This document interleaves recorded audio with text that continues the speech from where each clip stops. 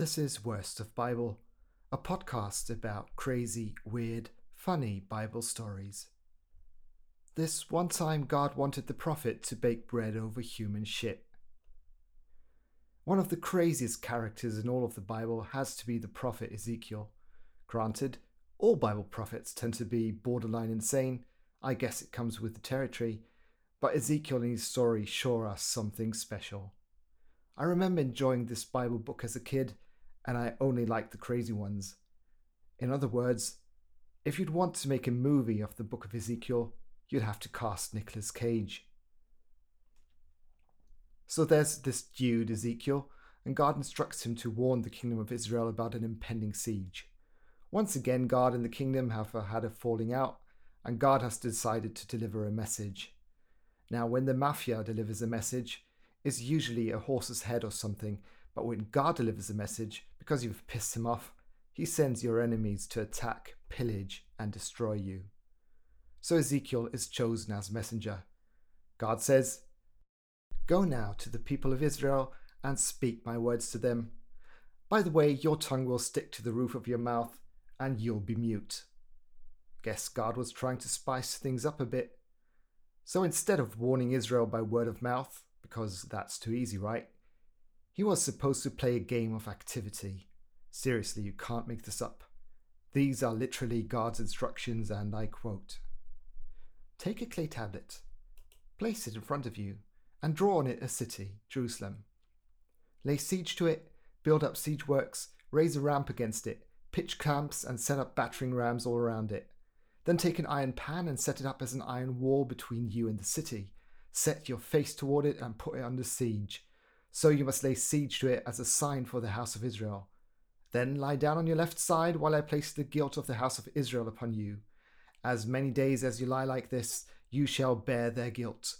I allot you 390 days, during which you must bear the guilt of the house of Israel, the same number of years that they sinned. When you have completed this, you shall lie down a second time on your right side to bear the guilt of the house of Judah 40 days. I allot you 1 day for each year. Turning your face towards the siege of Jerusalem, with bared arm you shall prophesy against it. See, I bind you with ropes so that you cannot turn from one side to the other until you have completed the days of your siege." Surely you can make things easier if you want folks to be saved. I mean, sure, that's how you can have a warning delivered if you're fucking Jigsaw. And what's with the ropes? Seems God didn't trust Ezekiel to pull through with the whole thing.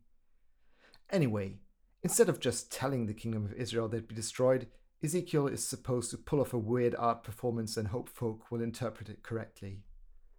Obviously, Ezekiel will have to eat something. God has him covered. He orders the prophet to make himself some bread he'll be eating during his ordeal.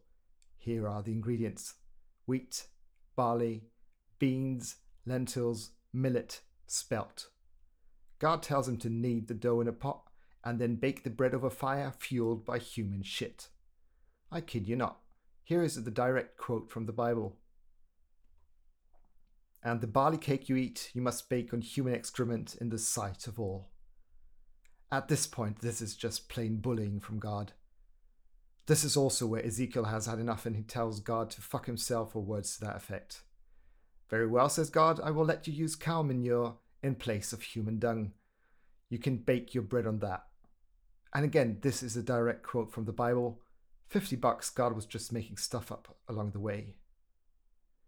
In any case, Ezekiel got lucky. He didn't have to eat where he shat, which is a good thing. But he still had to lie around for 390 days, playing a human riddle, because once again God and his people didn't get along. By the way, there's a company that sells Ezekiel bread with said ingredients, but I'm still waiting for a reply whether that bread is baked over human excrements. If you're now thinking, this surely can't be the end of it, it must get still crazier, you guessed right. Stay tuned for the next installment of the Ezekiel Chronicles.